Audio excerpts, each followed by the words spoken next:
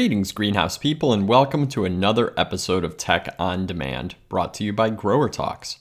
I'm your host, Bill Calkins, and our goal here is to help you grow your best crop ever by sharing cultural and technical information based on discussions with experts around the globe, although sometimes we'll cover other topics in the horticulture realm like nursery and retail. This time we're joined by Dr. Will Healy, Senior Technical Manager with Ball Horticultural Company, continuing our journey into at-risk crops. This is a mini-series with technical experts covering some of the key greenhouse crops with common pest and disease risks. The good thing is these crops can be successfully produced when appropriate control strategies are followed. Similarly, disease outbreaks and losses are usually traced back to a failure to appropriately manage the risks associated with specific crops. Each episode will look at risk factors as well as methods of control, and the plan is to keep them short and concise, with additional resources available online, linked in the show notes.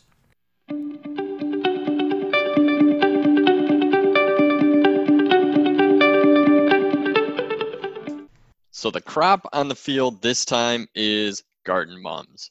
So Will, first off, welcome, and what can you tell us about the risk factors specific to garden mums? It's two in specific we want to cover, right?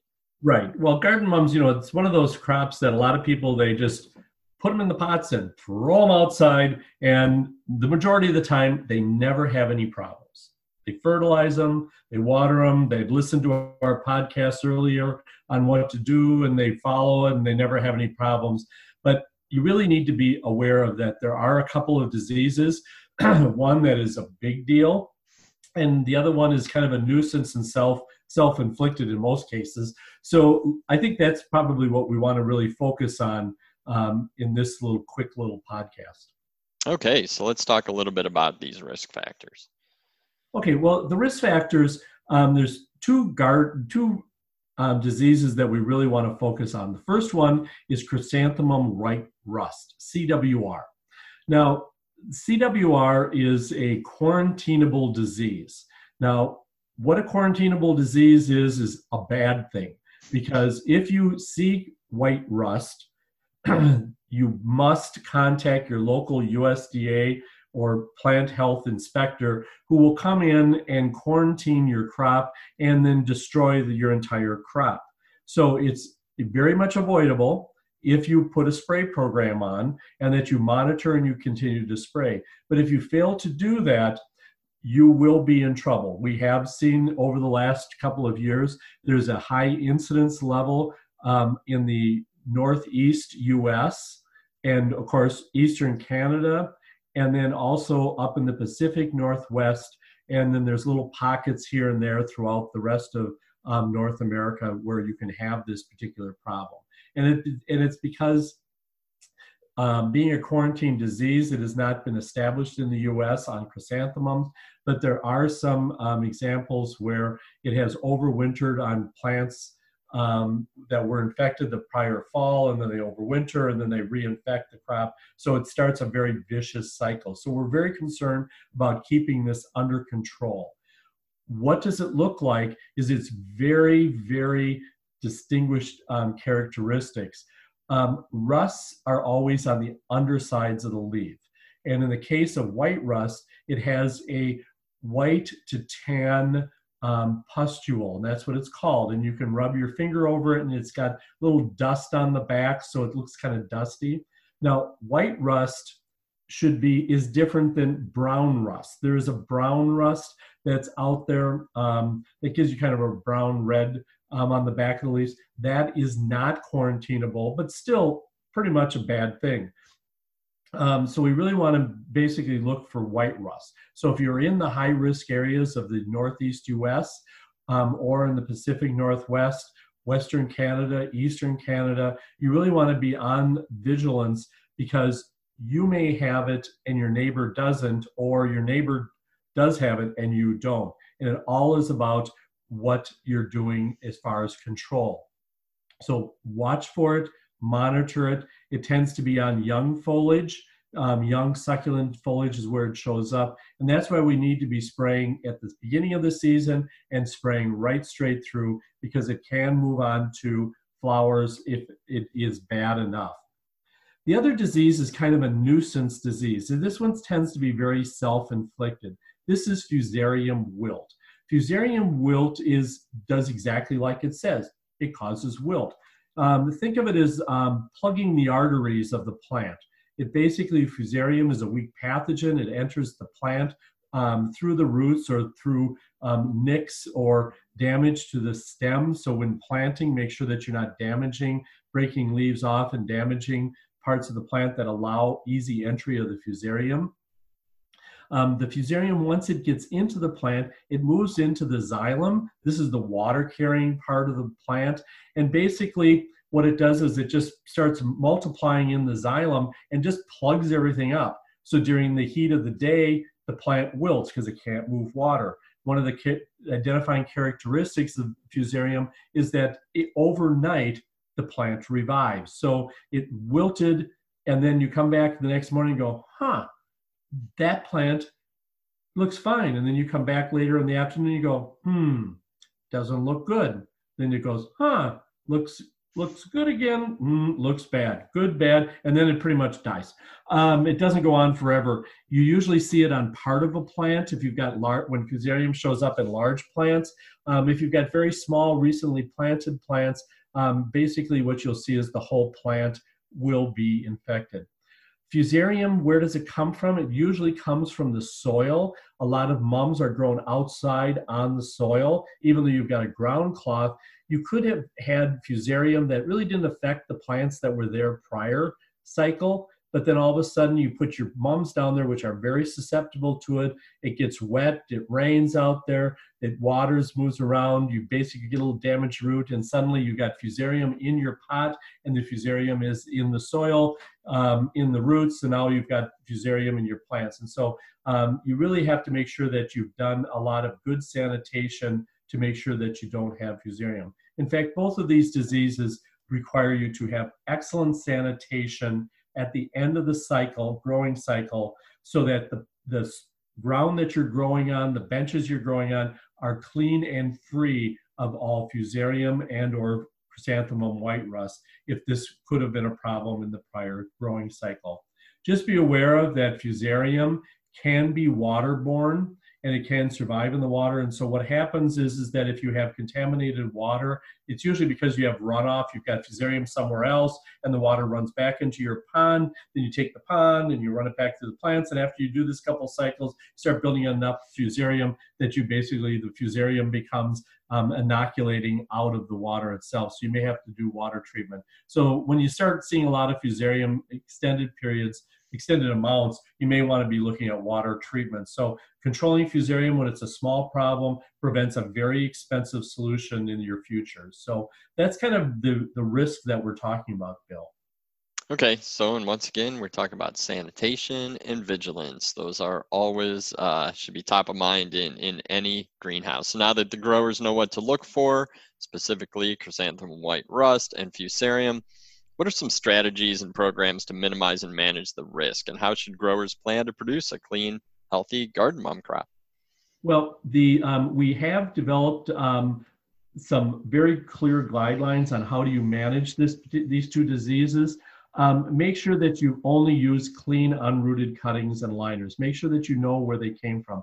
The major mum propagation companies are propagating in the United States because we cannot import chrysanthemums from offshore because of the risk of Chrysanthemum white rust, which is pretty prevalent in a lot of offshore production. So be very vigilant about that.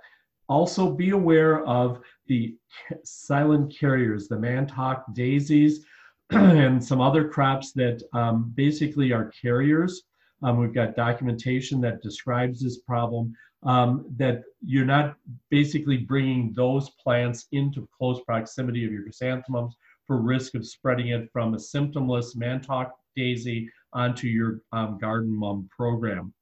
Make sure that, and that's that whole elimination of the Chrysanthemum white rust alternative host. Make sure that you don't have any CWR floating around there. Make sure that you don't have any mums hanging around from last year. You know, at the end of the season, throw them away. do not save them. Some growers think that, well, we'll just cut them back and we'll reuse them. Well, you increase the risk of CWR. Make sure that you disinfect any wet areas in your production beds, because that's most likely where the fusarium is going to be. Using products like Strip It, Clean Grow to disinfect the ground that you're growing on is an important part of breaking the cycle of re-inoculating the plants. Make sure that your water, if you suspect that your water contains pathogens like Fusarium, Pythium, Phytophthora, there are water tests that can be done that are fairly inexpensive that will answer that question, because you've tested it in the spring. If you've got it then, once that water warms up, you've got a big problem because it multiplies in the water.